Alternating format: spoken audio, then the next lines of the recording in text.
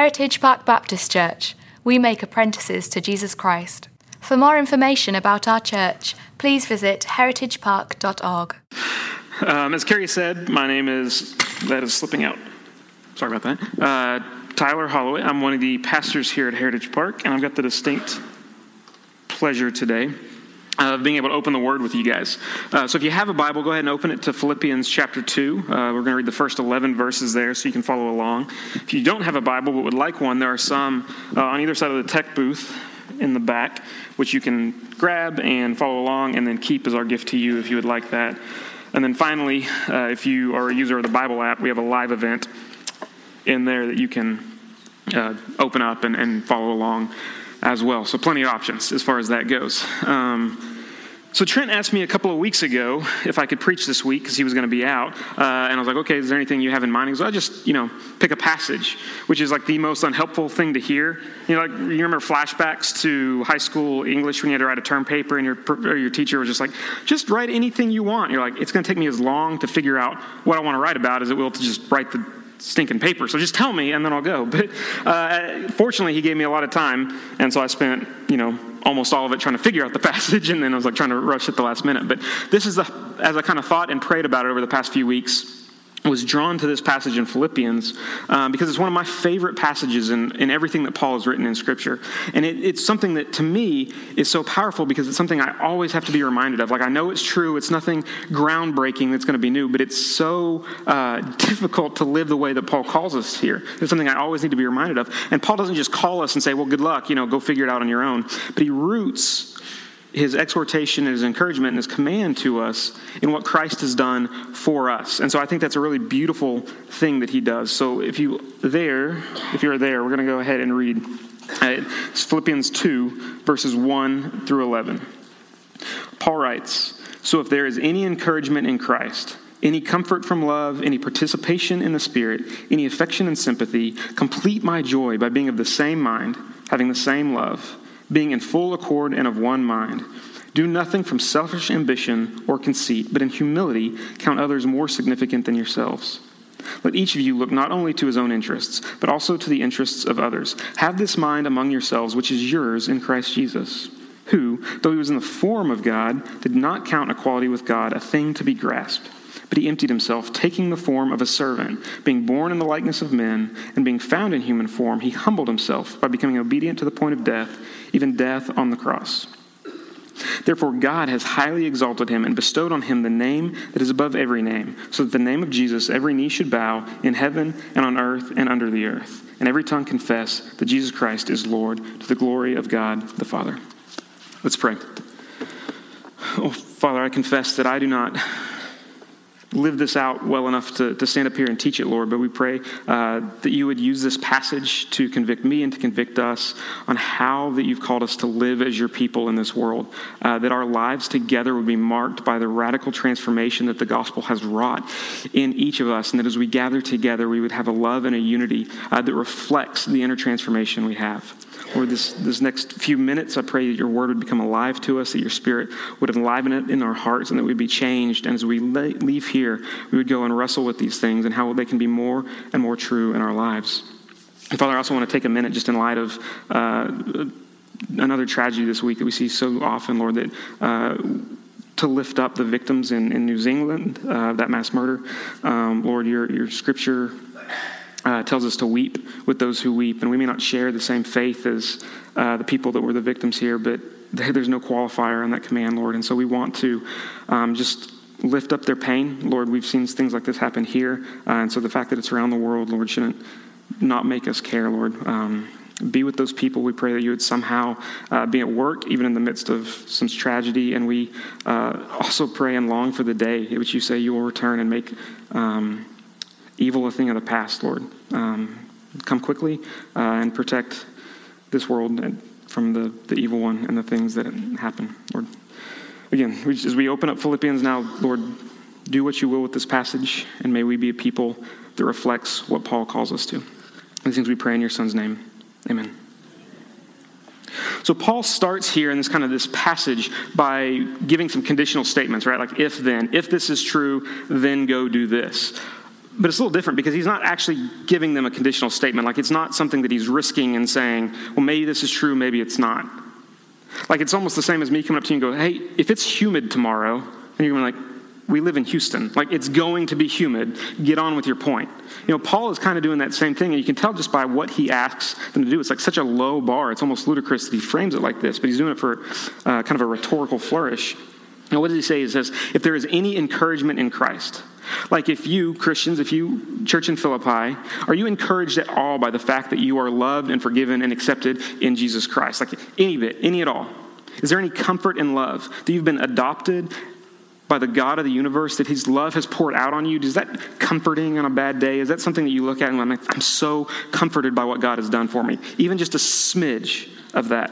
Is there any participation in the Spirit? Have you seen God's Spirit at work amongst you there in this church or here today? Is that something that you've seen at all? Like God working in your life, in the lives of those around you, in your church community as a whole? And he says, if there's any affection and sympathy, do you guys have any concern for each other at all? Any love for this God who has done these things for you? Do you have any affection or sympathy for me? Paul, who had planted this church and has kept up a relationship with them. He forms this as this conditional, but really he's going, since these things are true, since these things should be part and parcel with any Christian life, they're basic realities of the faith, therefore, Paul has something to ask. He gives the Philippians this command. He says, make my joy complete. Do something for me. Make me happier than I am right now. Do something to make me glad. And it's interesting because, again, as Paul kind of building this, he's building this kind of point and trying to make it a very powerful ask for these people. And so he makes it personal, right? He says, make my joy complete. So think about it like this.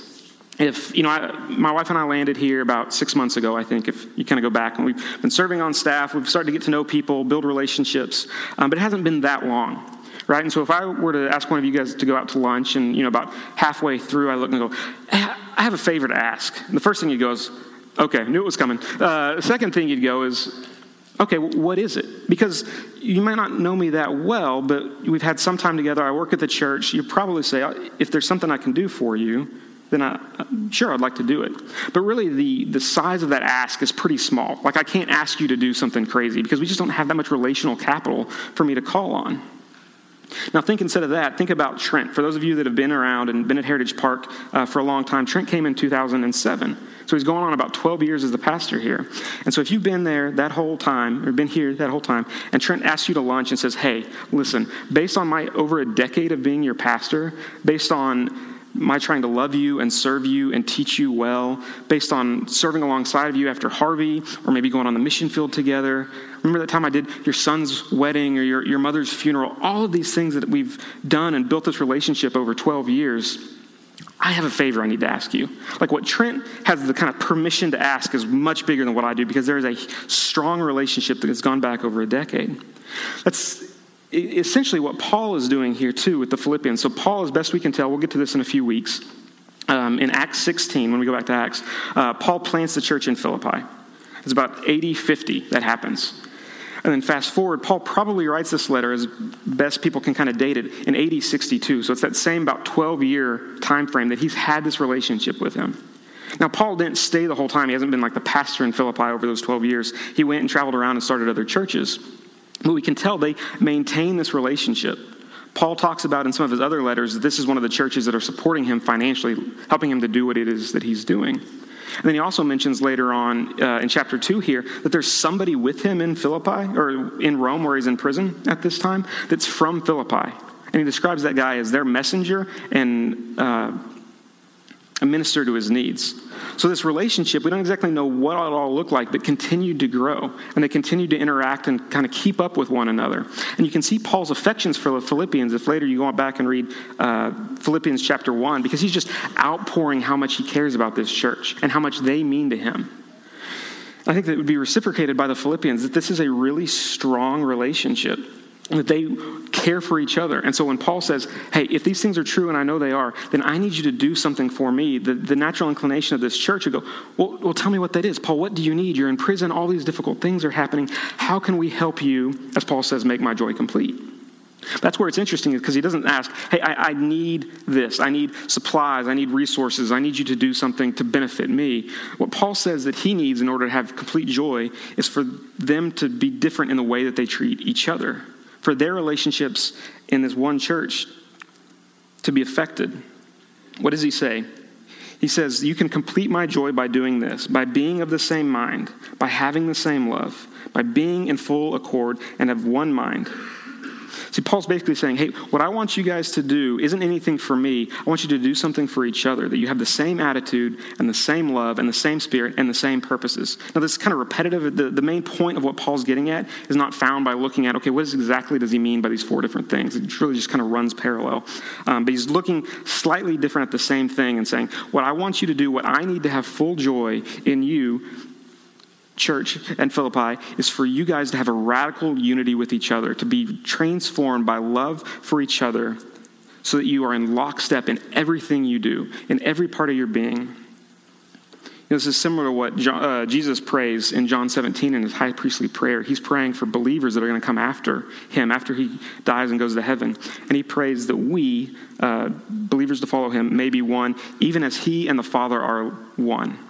So this idea that Jesus has, the Son of God says, Father, just as me and you are in unity together, may believers that follow after us be in the same type of unity. And Paul's picking up on this theme.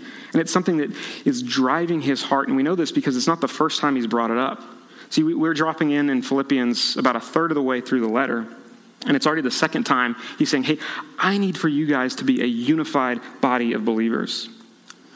In chapter 1, verse 27, right after he's kind of talked about his affection for this church, and then he's given them a little bit of an update about his imprisonment and how God is using that, he says this. He says, only let your manner of life be worthy of the gospel of Christ, so that whether I come and see you or am absent, I may hear that you are standing firm in one spirit, with one mind, standing side by side for the faith of the gospel. And then he repeats it in chapter 2, kind of elaborates on that. See, for Paul, a true spirituality or a living faith in Jesus Christ must necessarily drive us to unity together. And we find this in other writers in the Gospels as well, or in the New Testament. John is even more blunt in how he words this in 1 John. He says this, chapter 4, verse 20. If anyone says, I love God, and hates his brother, he is a liar. For he who does not love his brother whom he has seen cannot love God whom he has not seen. So John kind of looks at this church that he's writing to and goes, hey, if you see Christians that say, I love God, but you don't see them loving other believers, brothers and sisters in Christ, something has gone seriously wrong there. And really, these guys both are just echoing Jesus in John 13. When Jesus says this to his disciples, he says, I give you a new commandment. Love one another just as I have loved you. By this, all people will know that you are my disciples, if you love one another. So Jesus tells his disciples, hey, listen, the world around you, people that don't believe as you believe, should be able to look at the relationships you have in a church body and say there's something different about how those people treat each other, how they love each other, the unity that's between them. And on the flip side of that, Jesus kind of says that if people look at that and don't see that, and say, this doesn't make sense, then the world is justified in saying, do you guys even believe what you're saying? Because we don't see that in your life. And we kind of understand this implicitly, like we look and we talk about, okay, if we've had love and forgiveness poured out on us by the God of the universe, then it should pour out of us too. Like it should become more natural for us to be loving and forgiving people. A couple of weeks ago, I heard on the radio, somebody had come forward, I think in South Carolina, and claimed the massive lottery jackpot that was about 6 months ago. No one had claimed it for forever, and so people were starting to wonder if they'd lost the ticket. And then they come forward, and they remained anonymous, which is probably pretty smart. But the thing that made the news for this is it's the largest single jackpot winner in history. Like there'd been bigger jackpots in the lottery, but when that had been decided, it had been split between 2, 3, 4 people. But with this one, it was the largest single winner, and they were going to take a lump sum. And according to the radio, after taxes and after everything came out, this person was going to net $850 million. And I went to lunch with Andrea either that day or the next day, and we were like talking about it and going like, what would you even like start buying? Like what would be the first thing? And we had like no idea. Now, I'm sure we'd figure it out pretty quick if we had that kind of money. But like, just like that sum of money is so staggering. It's like Scrooge McDuck swimming around in a vat of coins type, like wealth that's unfathomable. But say I had won that money, and say you knew that I had suddenly come into just this vast fortune that I couldn't spend even if I tried real, real hard. And then you came up to me and said, hey, Tyler, can I borrow like $10 for this thing? I was like, I can't swing that, man. I'm so sorry. You'd be like, what's wrong with you? You can't, you have so much money. How can you not spare this? To me, just such a small thing. In the same way, if we have this vast amount of love poured out of us, this is our experience, then how can we not become a more loving and unified people? We understand it in theory, right? But then when we start talking the practicalities, it becomes really, really hard. Because I can say I love the church as a whole, or I love Christians, but then when I start trying to love an actual Christian, it's a challenge, right? I can even say, I love Heritage Park Baptist Church, all these people. But then when I try and love you, that's harder, right? Because I know you. And sometimes you make it really hard for me to love you by the things that you choose to do. And so if you could all work on that, it would be really helpful to me in my walk with God. But all joking aside, what's the problem? Is because if I've got more than a relationship with you that's hey, how's it going? Small talk, have a good week, and then we go our separate ways. If I start to get to know you, there are going to be times that you do things that I don't like, or things that annoy me, or things that frustrate me, or I think this group should do this, and you want to do this, and you get your way. And we start to have this friction and this rub. And so the unity that we're called to have when I don't know you very well, it's yeah, we get along great. But then as we start to build a relationship, we experience some friction and some rub. And my natural tendency is going to be at that point to pull back and say, no, this is too hard. This is difficult. Your life is infringing on my life. And so that's uncomfortable for me. This is why it's so often the person that we have the most difficult time being unified with is our spouse or our children, because we feel that rub constantly. But this is what Paul calls us to live into. He says, live in this way. So how are we going to do that? Because if we know anything from human history, we're much better at disunity than unity. That comes really easy for us. We don't fall into unity. And so Paul says, this is how you're going to achieve that. If the only way to get to unity is to do what we find in verse 3, where Paul writes this. He says, do nothing from selfish ambition or conceit, but in humility count others more significant than yourselves. Let each of you look not only to his own interests, but also to the interest of others. Paul says, don't act just out of a sense of trying to get ahead, out of this pride, but instead place others in front of you, their needs before your own. Don't just look to your own interests. There's no prohibition about looking out for yourself, trying to tend to the things that you need to tend to. But what Paul says is you don't have to forget about those, but are we the type of people that have the chance to just look up and look around and also make space for the interest of those around us? And this only happens, Paul says, when we clothe ourselves, in humility, is how he starts verse 3. Do this in humility. The only way that we can become a community that's marked with this kind of radical loving unity is if we are individuals that are marked by humility. And often this is so difficult for us because we don't even really have a great grasp sometimes on what it means to be a humble person. Right? We kind of know what it's not. We can say it's not that self-aggrandizing person that says, look at me, I accomplished this, I did all these great things, tell me how great I am. That one's okay, we got that, that's easy. But so then we kind of try and default and say, well, if that's not humility, maybe it's the other side of it, kind of that self-abasement, going around saying, hey, I don't really have anything to contribute. I don't, do anything. I don't have skills. Don't pay attention to me. Don't do. But the problem on both sides of that is the focus is ultimately on me, either what I can do or what I can't do. Either trying to keep the focus on me or trying to deflect all the focus. But when you do that, if you've ever been around that person, you just keep focusing on that person. Neither one of those is true humility that Scripture calls us to. Instead, humility as described by Scripture is just a lack of preoccupation with ourselves. C.S. Lewis, in his great book, Mere Christianity, describes it like this. Do not imagine that if you were to meet a really humble man, he will be what most people call humble nowadays. He will not be the sort of greasy, smarmy person who is always telling you that, of course, he is nobody. Probably all you will think about him is that he seemed a cheerful, intelligent chap who took a real interest in what you said to him. If you do dislike him, it will be because you feel a little envious of anyone who seems to enjoy life so easily. See, he will not be thinking about humility. He will not be thinking about himself at all. I had a friend a couple of years ago who taught this passage, and he used the example kind of to illustrate what a humble person really looks like of William Wilberforce. who some of you guys, if you're history buffs, might be familiar. He's kind of the driving force in England in 1807 about abolishing the slave trade in the British Empire. It was kind of the culmination of decades of just tireless pursuit of this goal. And finally, it comes to fruition in 1807, which that's a big deal. Like, that's a huge accomplishment. That guy wins at any dinner party he goes to where they start trying to one-up each other. You know, it's like, oh, I managed this project. I did this. My Christmas bonus was this. My kid accomplished this. I freed millions of people from slavery. Like, okay, you win, William. You always do. But that's not how he carried himself. Even though he achieved something that we can't even fathom what that would look like, he carried himself as if it just wasn't that big of a deal. The Duke of Wellington met him one time, and the Duke of Wellington, again, if you're a history person, it's probably familiar, was also just a great man in this era. He's the guy that defeated Napoleon at Waterloo. So, big accomplishment. And he meets Wilberforce at one point, and then he writes to him a little bit later. And when he writes to him, he tells him this. Talking to William Wilberforce, he says, "You have made me so entirely forget that you are a great man by seeming to forget it yourself.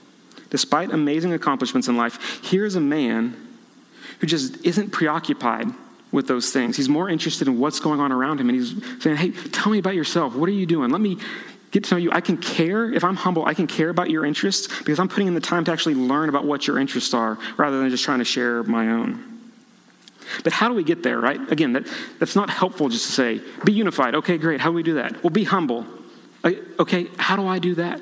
It's like you could tell me, hey, Tyler, go dunk a basketball. That's easy to say. It's not happening.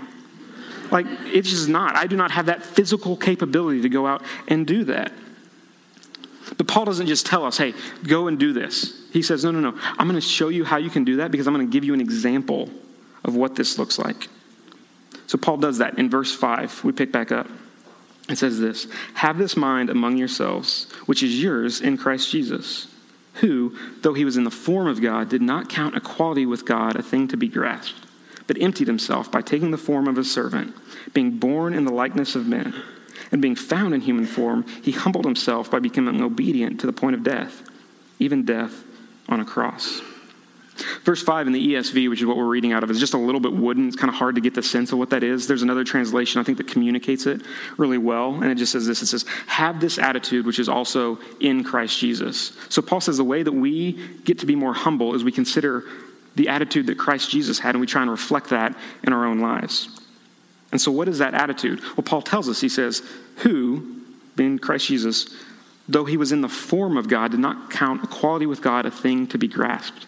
And when Paul says he was in the form of God, he's not saying that he was like God-like or had kind of a vague shape of God. No, this language actually means that he was essentially God. That being in the form of God meant he had all of the attributes, all of the qualities that God possesses were possessed in Jesus Christ. It's the same thing that John writes in John 1, where he tells us that in the beginning was the Word, and the Word was with God, and the Word was God. That Paul is pointing us to the pre-existent Son of God, the second person of the Trinity, and saying, this is our starting point. Like God and his glory and his power. In Colossians 1, verse 15, Paul describes what this who Jesus was, and he says this, "He is the image of the invisible God, the firstborn of all creation, for by him all things were created, in heaven and on earth, visible and invisible, whether thrones or dominions or rulers or authorities. All things were created through him and for him, and he is before all things, and in him all things hold together." So whatever picture, if we read the scripture, whatever picture we have in our mind about who Jesus was, who the Son of God is, it's not big enough. Like, it's an infinitely large thing. And Paul says, despite that, despite being bigger and more powerful than anything we can comprehend, this person did not consider equality with God something to be grasped. What Paul means by that is that he didn't clutch that equality. He didn't think, hey, I've got this, I need to use it to my advantage. Which that's the way our world works, right? Like, we expect that if people have something that they can use to their advantage, some power, some privilege, some ability, that they're going to do that in order to get ahead. It's what we're used to seeing. Even this week, news kind of broke, and I don't know if you follow this or not. I follow sports, and so it kind of came up a few times that I saw. There was this big fraud scandal that broke that they're calling Operation Varsity Blues.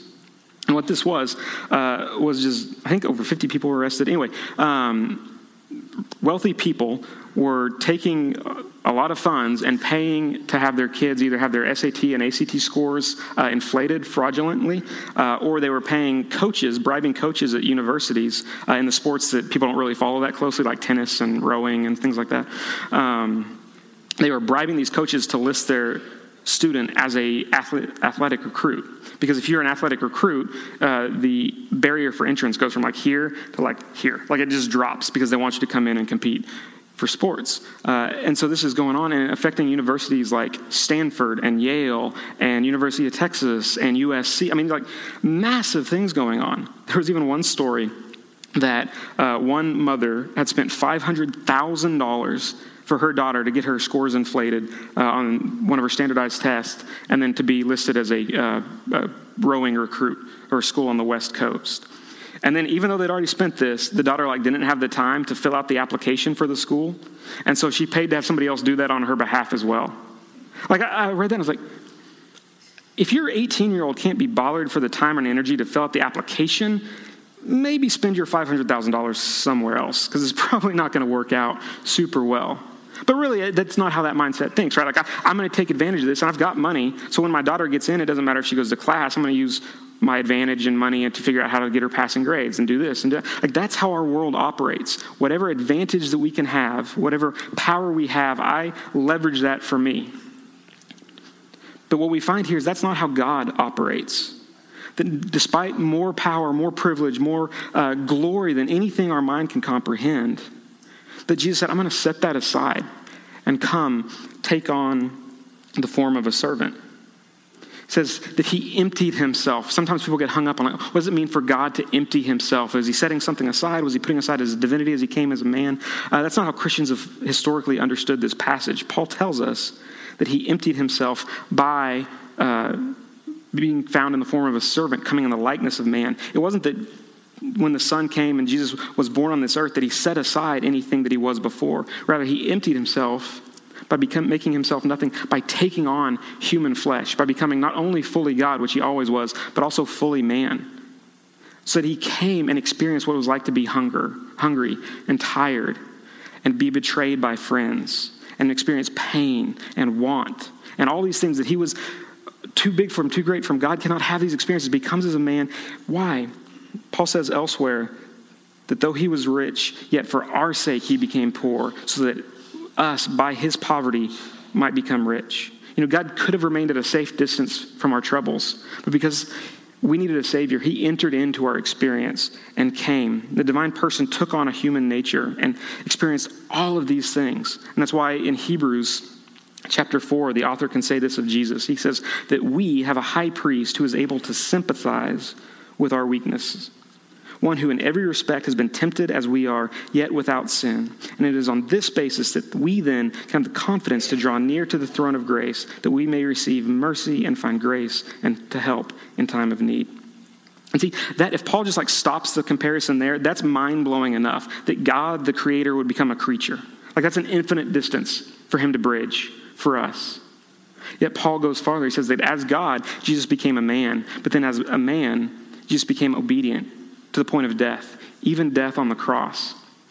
That Jesus said, hey, I'm going to stoop to a death that is reserved for traitors and slaves and take that pain and that shame on myself in order that he can take his sins, or take my sins and shame on himself so that I could be adopted as a son and that we could be adopted into the family of God because of how Christ stooped, not just to come to this earth, but stooped all the way down and lived the life that I should have lived to die, a death that I deserve to die.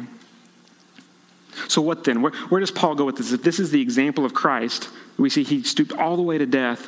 What's next?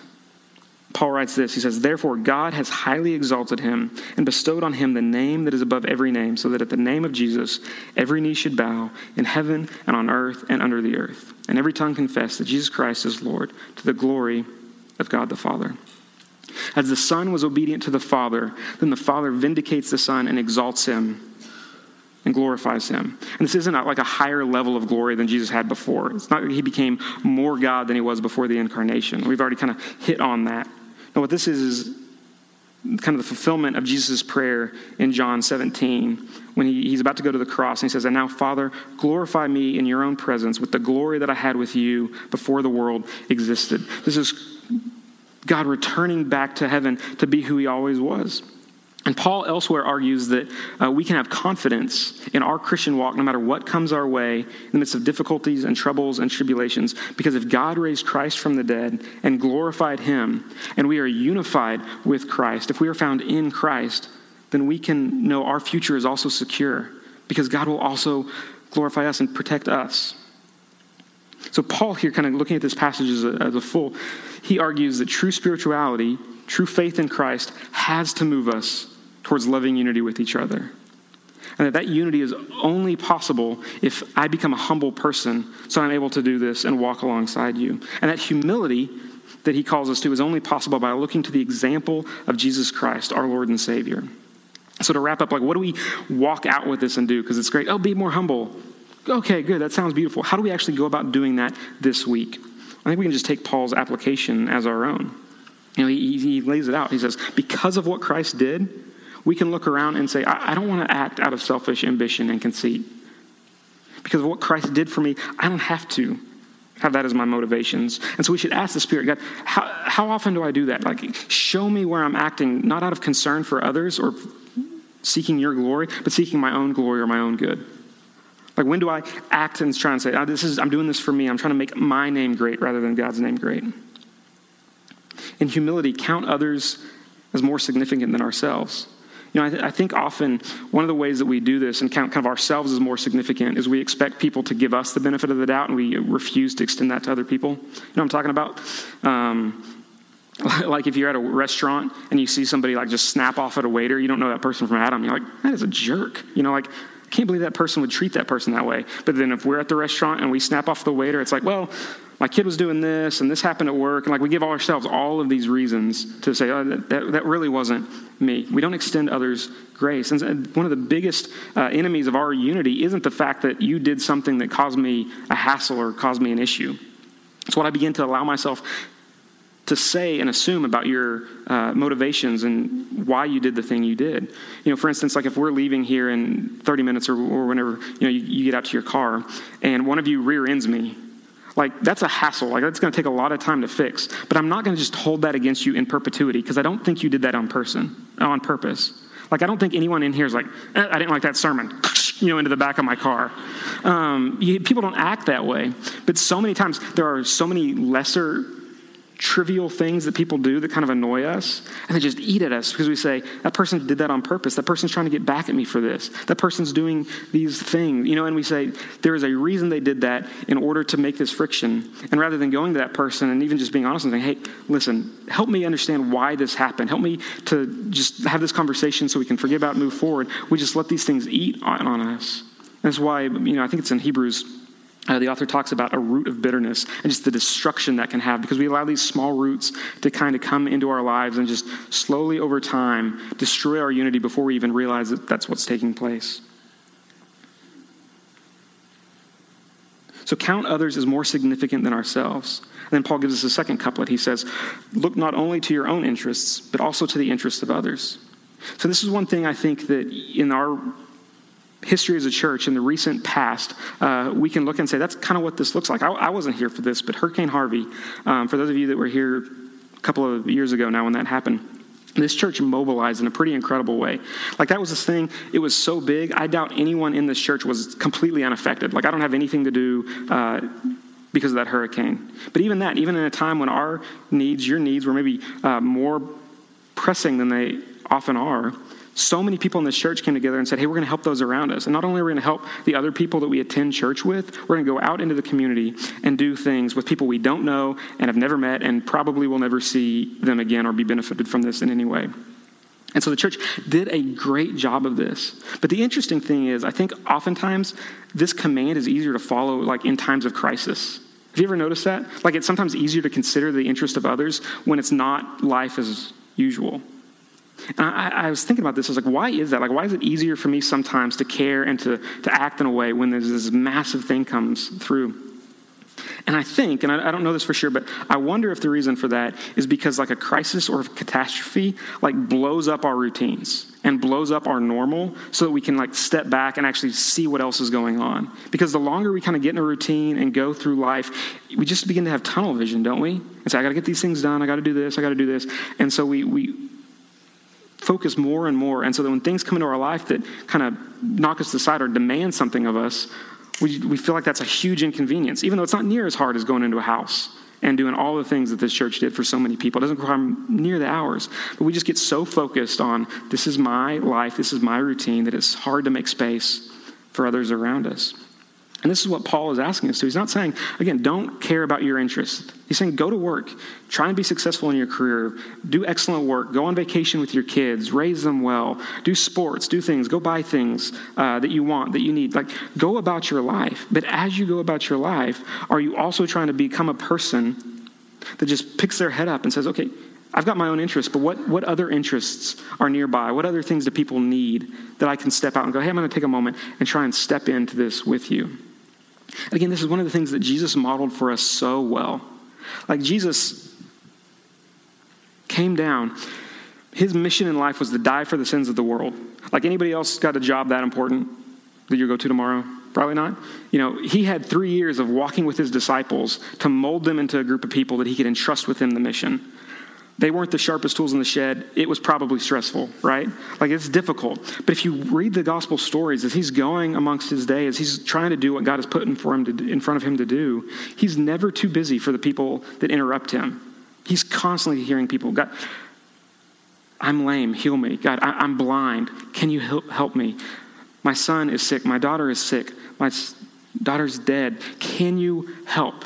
And over again, Jesus' response to that is always, yes, I can. I'm not too busy for those that are around me. And so how do we reflect this in life? We reflect this in life by looking at what God has done for us in Christ, that if God could step farther than I'm ever going to be asked to step, then I can make these changes. I can become a person more like this through the work of his Spirit. As we wrap up, there's one objection I think we have to hit on because it's something that kind of always jumps to the forefront of our mind when we talk about this, putting others' needs ahead of our own. The thought is, well, if I do that, if I really try and live this way, it's beautiful, it sounds great, but if I try and do this, there are going to be people that take advantage of me. And it's a fair objection, right? Like we just talked about earlier, that we live in a world that the default mode of operation is that I'm going to use whatever resource I have to try and get ahead, and if I think I can use you to do that, then I am likely to try and do that at times. So we're going to see this. But two kind of pushbacks on that before we just jump there and kind of try and go, well, yeah, it's great, but it's just not going to work for me. One is that doesn't say we can't exercise wisdom. Like just because somebody says, hey, I need you to do this for me, doesn't mean that that's the exact way that you should actually go about meeting their interests and meeting their needs. Like the guy at the corner of the highway that's asking for money, the homeless guy, you're not going to be like, well, here, take my car. That's not going to be your reaction. Like, use wisdom in a specific circumstance with specific individuals and say, God, how am I supposed to fulfill this commandment that you've called me to in light of this person and this set of circumstances? You're not called to be an enabler to people with self-destructive habits. You're not called to do these things that sometimes go, that must be what this is calling to. No, use wisdom to say, how do I do what's best for this person now? And second, we say, well, people might take advantage of me. So what? Like seriously, so what's the concern there if that happens? Like Trent talks about a lot, that we want to live as a people that believes that Jesus rules and reigns over everything. And if that's true, like if Jesus is in control of everything that happens, then what resource am I trying to follow after what he's called me to in danger of running out of? Like what am I worried about? No, if I live the way Jesus has called me to, then I'm not going to get taken care of. In Luke 12, Jesus tells his disciples this. He says, therefore I tell you, do not worry about your life, what you will eat, or about your body, what you will wear. For life is more than food, and the body more than clothes.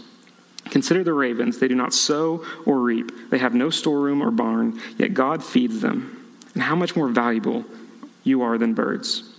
Consider how the wildflowers grow. They do not labor or spin. Yet I tell you, not even Solomon in all his splendor was dressed like one of these.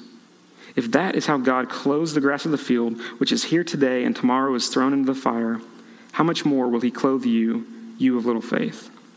Do not set your heart on what you should eat or drink. Do not worry about it, for the pagan world runs after such things, and your Father knows that you need them. But seek his kingdom, and these things will be given to you as well. Do not be afraid, little flock, for your Father has been pleased to give you the kingdom.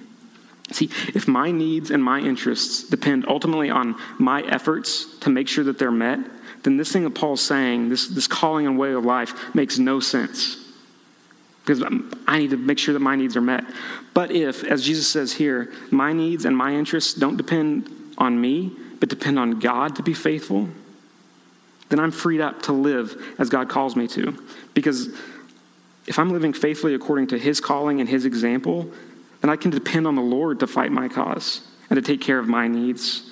And I don't have to put those first, because I can say, no, God will take care of me, so I'm going to go take care of others as he puts them in front of me that I'm able. And so I think the challenge then is, do we trust him enough to take him up on this? As we walk forward and say, no, God, in this circumstance, it may end poorly for me in the short term, but I understand that you have it, and I'm trusting that you will bring glory to your name and good to me if I'm seeking to be faithful. Let's pray. Father, we again confess that this is something that is easy to talk about for a few minutes, but is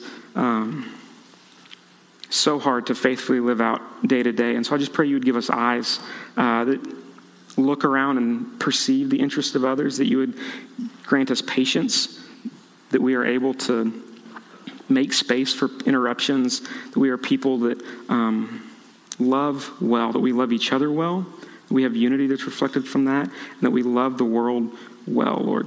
Make us a humble people that understands, hey, you know what? I'm not that big of a deal. If God came down for me, then I can do these things for others, and I can live in a way that puts others before me and trust you with the results.